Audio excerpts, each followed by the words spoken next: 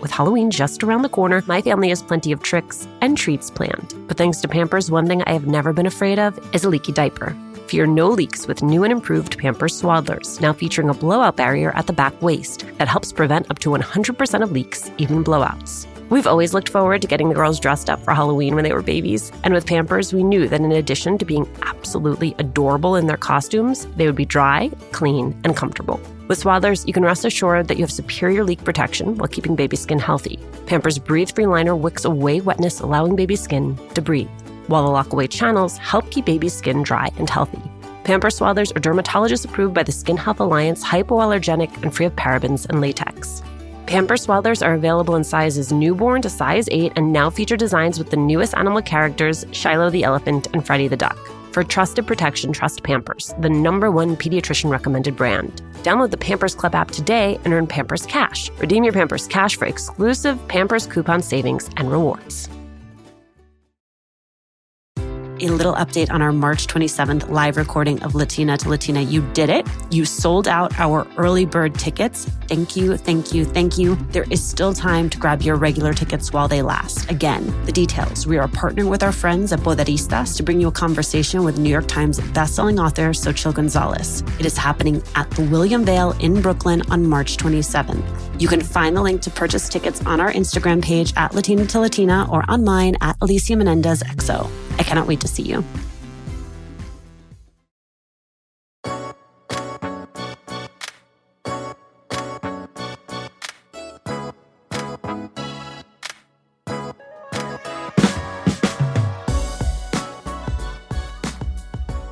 As a kid, Nancy Reyes was focused on daily survival. She stumbled into advertising as an account manager, and 2 decades later, her drive and expertise earned her the title of president at TBWA, an international ad agency that prides itself on disruption. Sitting in her offices on Madison Avenue, we talked about the college prep program that she says saved her life, what she's learned from failure, and what it takes to go from good to great.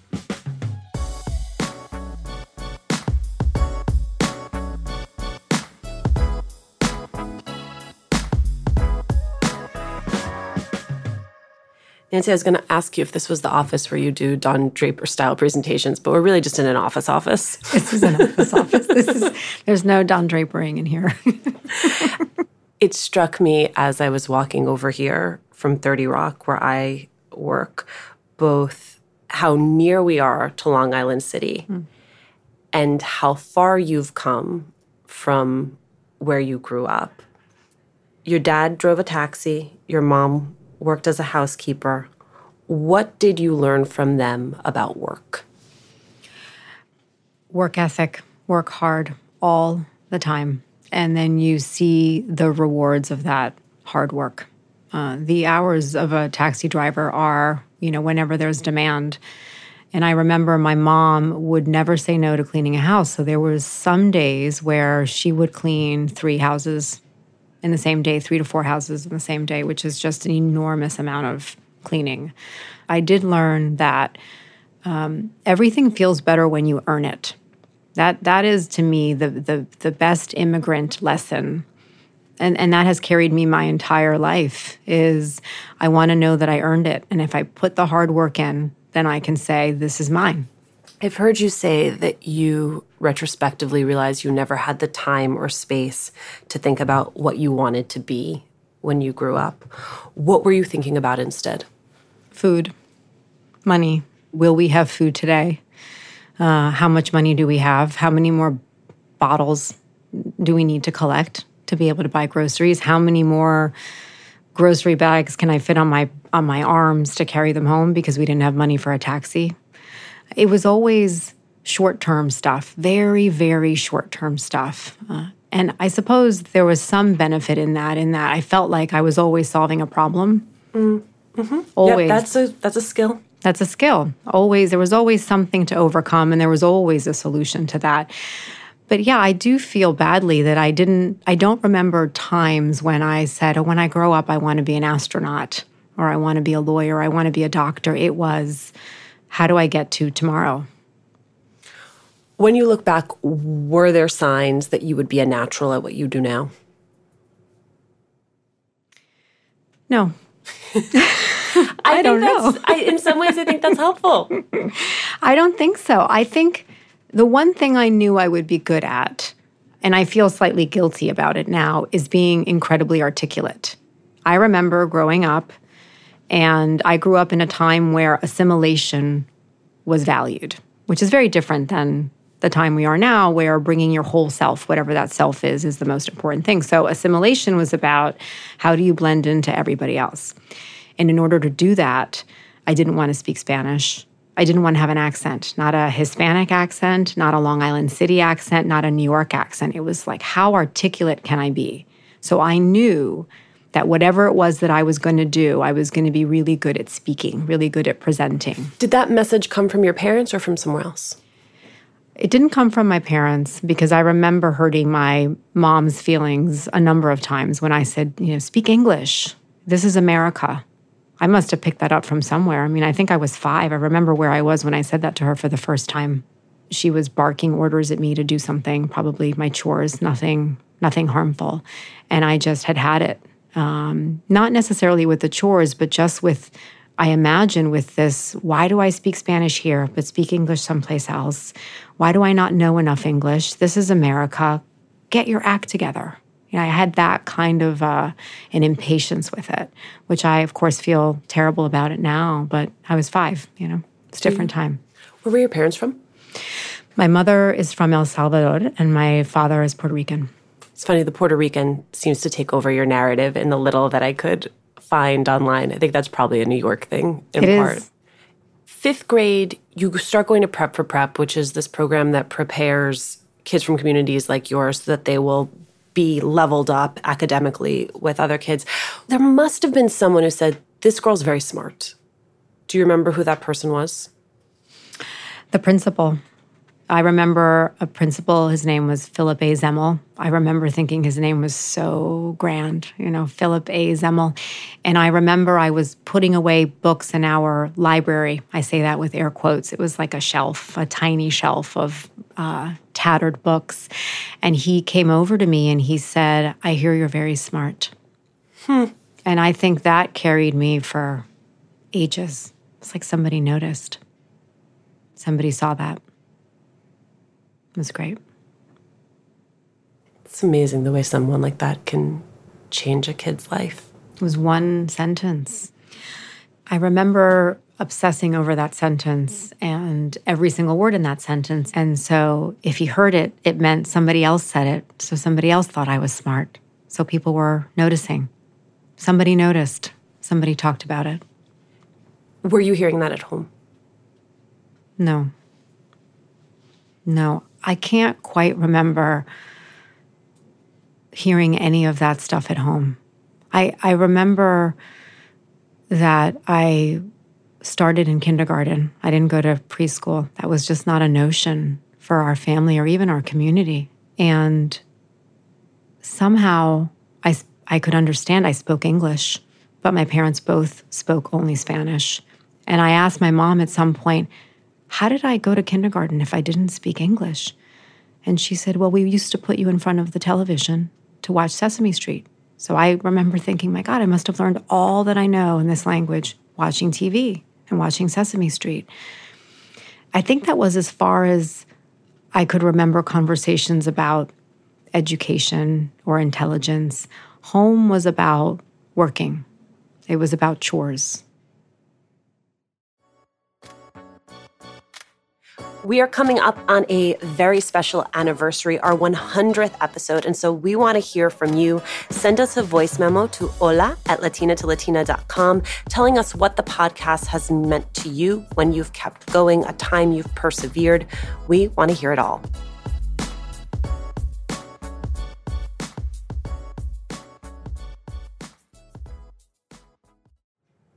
So then for high school, through Prep for Prep, you end up going to prep school on the Upper West Side.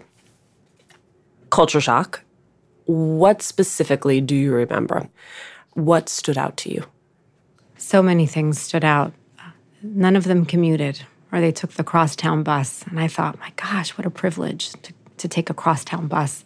I thought that must be a rich person thing. They went skiing, lots of ski trips. They all had country houses. What is a country house? And they all went every weekend to a country house, or they went to the Hamptons. Every time there was a break from school, there was a vacation. It's one of the complicated things about making these leaps, which is even when you have the programs like Prep for Prep that are making up the academic differential and the resource differential in many cases, there still is an emotional and cultural thing that's already happening in your teens, right? Like even if you don't have the upheaval of moving between worlds, those years are hard.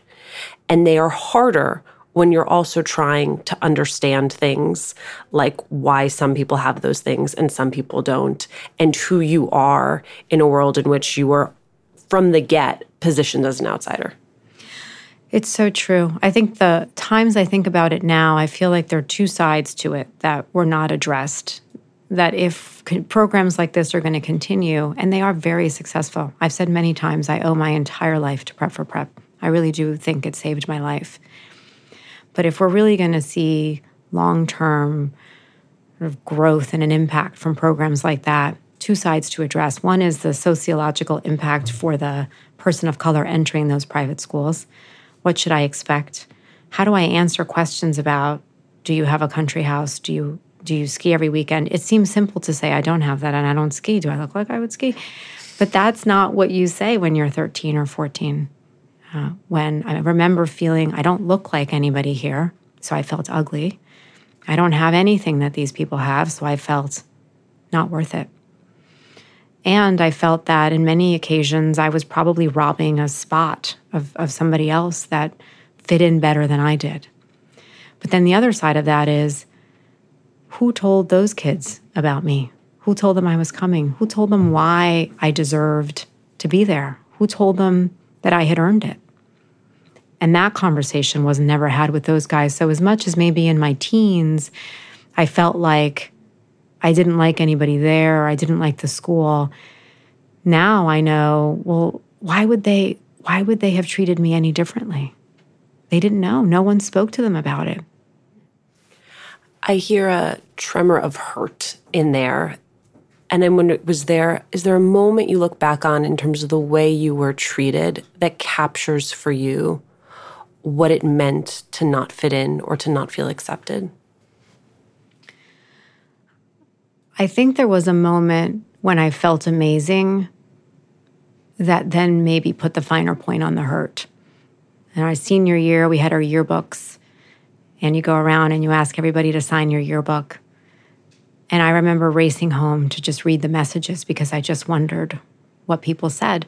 And there was this one girl who wrote, Dear Nancy, I always thought you were one of the prettiest and funniest girls in our class. And I remember thinking to myself, my God, I wish I knew that, because I would have said funnier things. I would have done funnier things. I just would have been happier. And by the way, I don't think anybody treated me poorly. I just don't think anyone knew what to do with me. I didn't know what to do with myself. But yeah, those little comments, those little things that I've collected over the years of the one person who said the one thing, my God, somebody thinks I'm pretty. As you're having all of this exposure at school, how is it changing the dynamic at home? I'm getting exposed to things that I don't have. And by that, I don't just mean the material things. I mean, I would go to my best friend's house, Michelle, and I would sit down to have dinner, and her mom would say, Nance, how was your day today? What did you learn? How was that physics test? And I look around thinking, wait, you guys talk about this stuff? You talk about this. Okay. I've never talked about it before. I notice those things, the conversations that kids have with their families, the interaction of the family. And I thought, I much prefer that dinner conversation than the dinner conversation of, how many houses am I going to clean tomorrow? How do I pay this? How do I pay that? can you come with me to clean this house because I won't be able to finish it? And I'm thinking, how am I going to go from school to the Lower East Side to help you clean the house? I can't get there in enough time. And when will I do my homework? And I would worry. I would feel guilty eating lunch in the cafeteria because I'm eating lunch. It's free because I was on a scholarship. I get to eat this. What is my mom eating? Is she eating? How does she have the money to eat? How many houses does she have to clean to make sure she has lunch? How do I get to her? Maybe I can bring her a little piece of this sandwich and meet her down at the Lower East Side. It just was one worry after the next.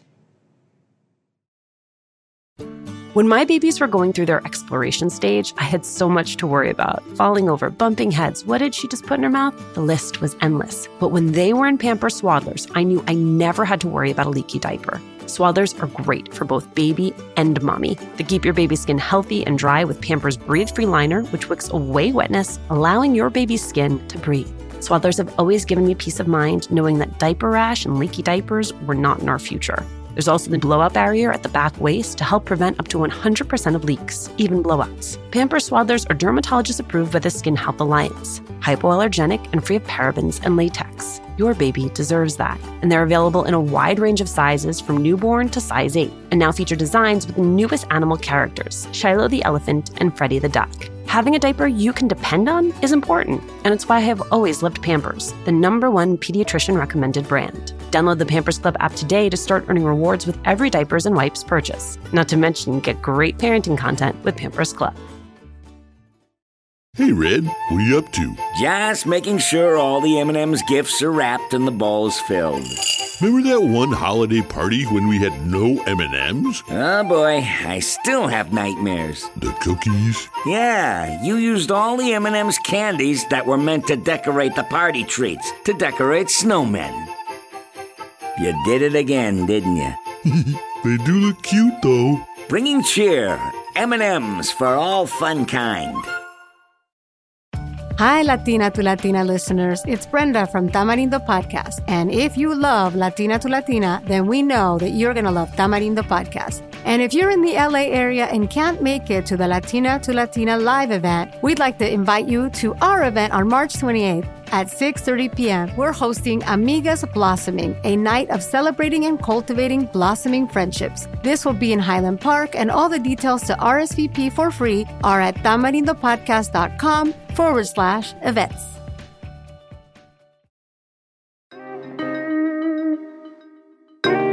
Blackness isn't just about race. I'm Deneen Milner, and I'm a New York Times bestselling author. On my podcast, Speakeasy with Deneen, I dive into the beauty and humanity of Blackness with people like writer Tayari Jones, journalist Demetria Lucas, and rapper Killer Mike. Listen to Speakeasy with Deneen from Georgia Public Broadcasting. Subscribe for free at gpb.org/podcasts or on your favorite podcast app.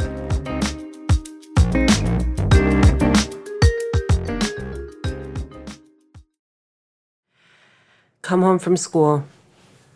Bunch of big envelopes, including one from Harvard. Did it feel like, okay, like this has been hard, but this has been worth it? This one is a hard memory. It's a hard one. Yeah, I came home from school. I walk up to the front door. I'm the first one home, and there is a stack of 8 fat envelopes. And I know what that means. And I open them up, and I sit on the step, and I make a circle of all of the letters. And I say, you did it. You earned it. Because as soon as I walk in that door, it doesn't matter. I still have to cook the food. I still have to clean the house. I still have to iron the clothes. I still have to worry about the money, the bottles. How many bottles? You know, how many bottles do I have to collect to do this or that? So there was a moment of, make yourself feel that, Nancy. It was a sort of a rational, emotional thing. I knew that it was an important moment, but it was really hard to be in touch with it. It's really hard. But I forced myself to sit there and look at it and be like, you got into Harvard. You got into all these schools. You did it. You earned it. We have this tendency to mythologize immigrants and to mythologize immigrant parents around this idea of just being perfect and having to be perfect. I'm sure you look back now and understand why they couldn't be what you needed them to be in that moment. Have you done that work? Have you done that unpacking? I have. I do think, I know that they did the best they could. I know that somewhere in there, they're proud. I think as a mom, it is still very painful to think about what I wish I heard. Because I got all the stuff that filled me up someplace else. And as a mom, my kid gets a good grade, I go nuts, I go nuts. But I just want them to smile and be happy and not worry about money. If I ever hear them say, Mommy, you're working so late. Are you getting enough sleep? I'm getting lots of sleep. Yes, absolutely. And then I pay attention to that, and then I'm home, and then I get some sleep. You're now the mom that you used to sit down and with her daughter and have dinner with. Yeah, I am that. Yeah, exactly. You get into Harvard, you go, you graduate. What led you into advertising? It was a total non-intentional thing. I had a consulting job in Boston. I had a boyfriend in Boston. I thought I was going to stay there. It was all great. And then Prep for Prep called. And they said, there's an advertising agency named Ogilvy who wants to diversify their student body. We think you should meet them. And I said, that's okay. I already have a job. And they're like, come on, you never know. I went and they flew me on a plane and they picked me up in a black car. And I would do a lot of things with those accoutrements. Sign me up. Incredible. Yep. And I walk into this place with a red carpet. I get put into an office on my own. I get fed, and people come in to see me. I'm like the guest of honor, and I had maybe 20 or 21 interviews, and I was really impressed. And I left. And they gave me an offer for what was a lot of money at the time. And they were doing it because they knew how important money is to someone who has got to figure out how to pay student loans, and I've got to send money back home. I don't have money. Money, again, becomes an issue. How did you get good?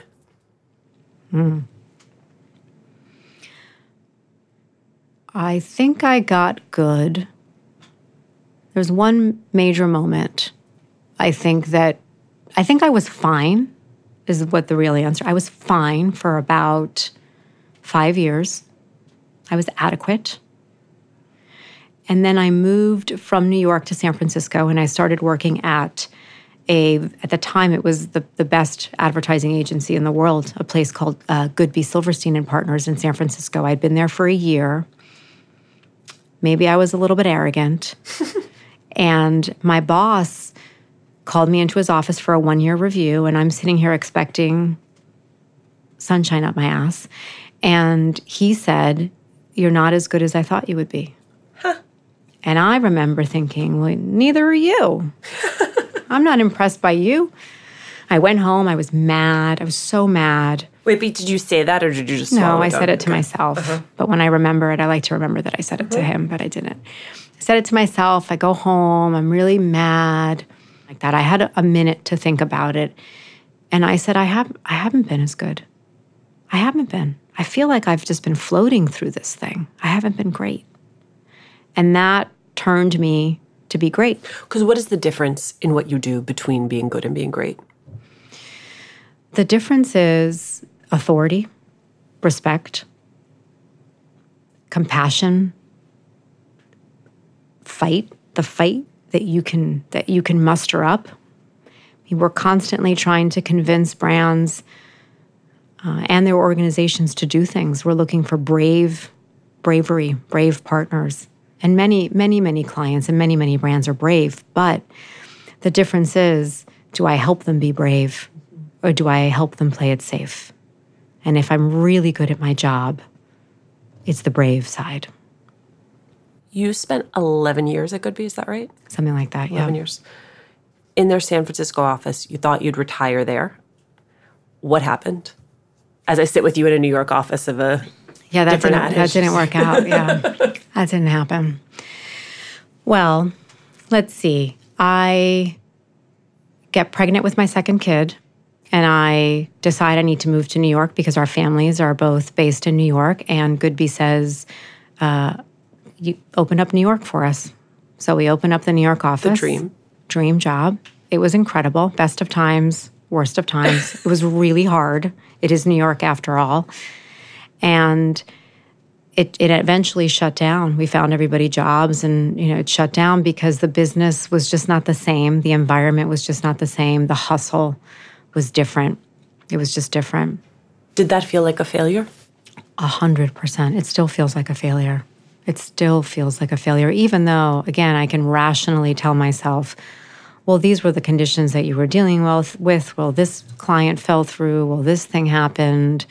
That thing happened. And I can make a pretty good argument as to why none of it is my fault, but it feels entirely like my fault. So then what did you learn from that?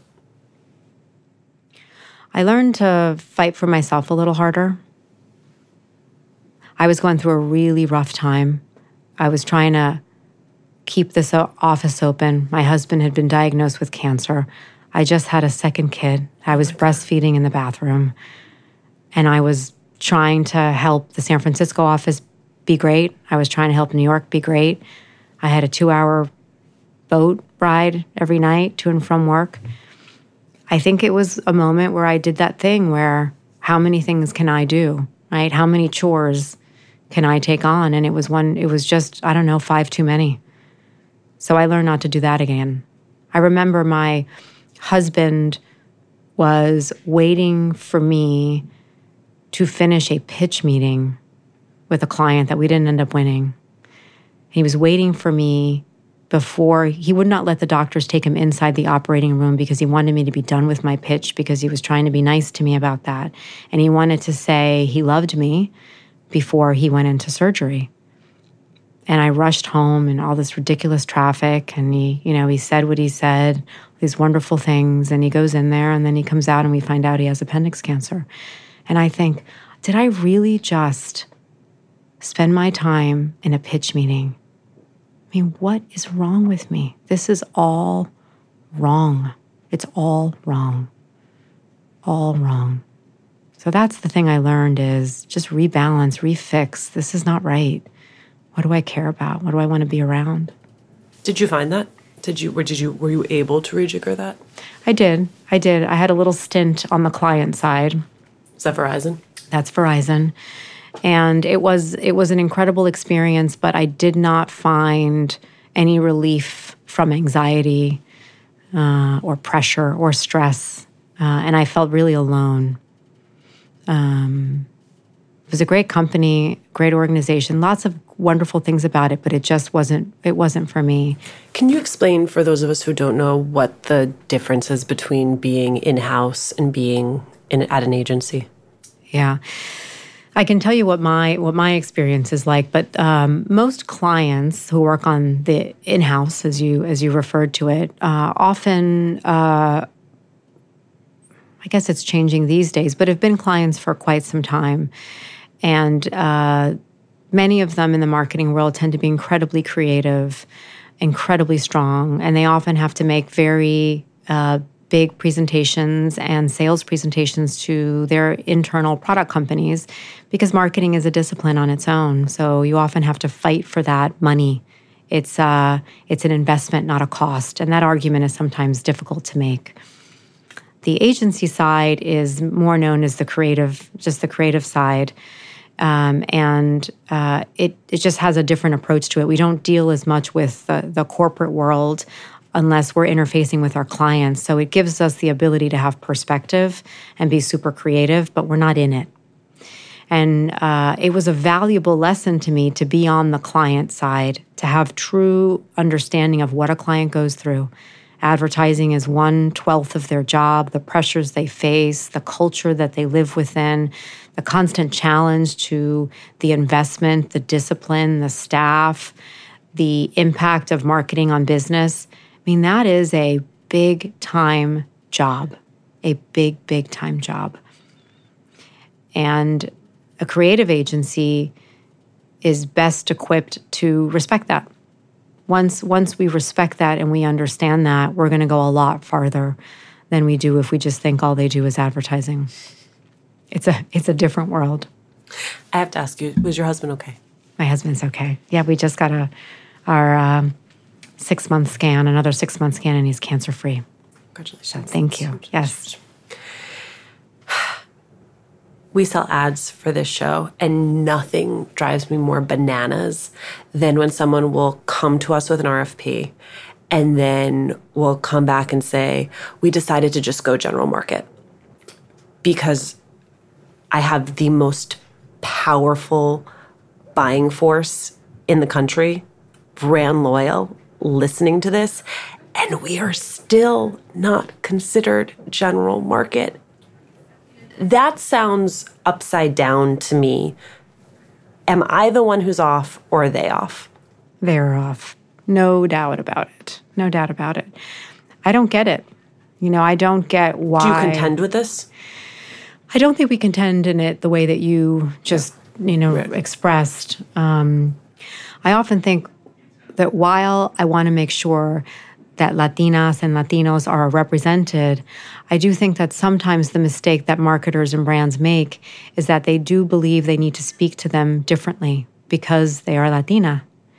And that, in my opinion, is racism. That's the whole point. When you start to speak to somebody differently, and there is no real benefit to that specific product or to that specific person, think bigger, think higher than that. Think about, how do I speak to this person at a much higher level? I'm not just defined by being a Latina.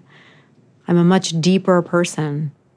Part of the reason that you caught our attention is because there aren't a lot of women of color who've ascended to the levels that you have ascended to within this industry.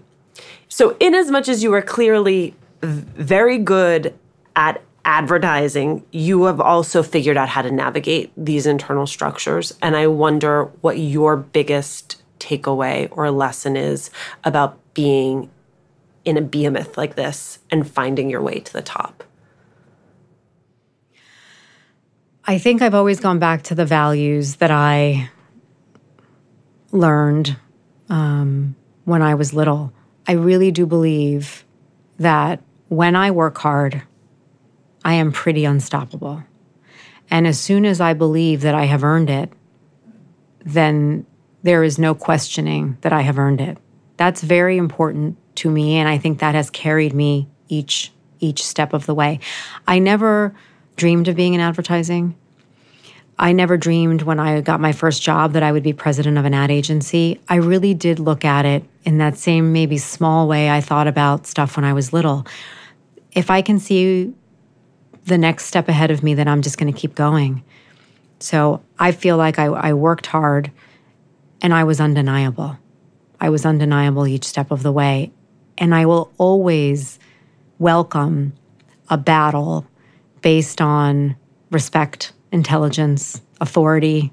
I will welcome that because I can win there. That's where I put my energy into, is not representing, not trying to accommodate, but really, am I adding value? Did I earn this seat? Did I earn this conversation with you today? Did I earn the conversation I had with my client earlier today? Did I earn it? And when I think like that, the answer is almost always yes. Nancy, thank you so much. Thank you so much. This was great. T-shirts and say undeniable. That is good. That's a good one.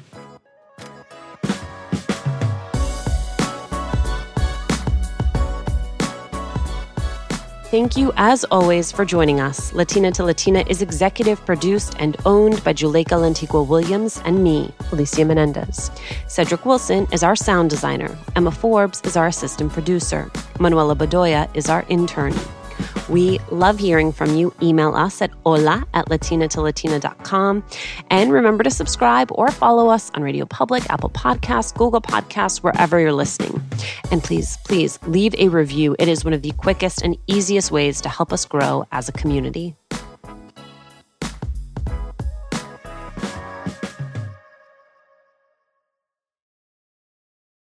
A little update on our March 27th live recording of Latina to Latina. You did it. You sold out our early bird tickets. Thank you, thank you, thank you. There is still time to grab your regular tickets while they last. Again, the details. We are partnering with our friends at Poderistas to bring you a conversation with New York Times bestselling author Xochitl Gonzalez. It is happening at the William Vale in Brooklyn on March 27th. You can find the link to purchase tickets on our Instagram page at Latina to Latina or on mine at Alicia Menendez XO. I cannot wait to see you.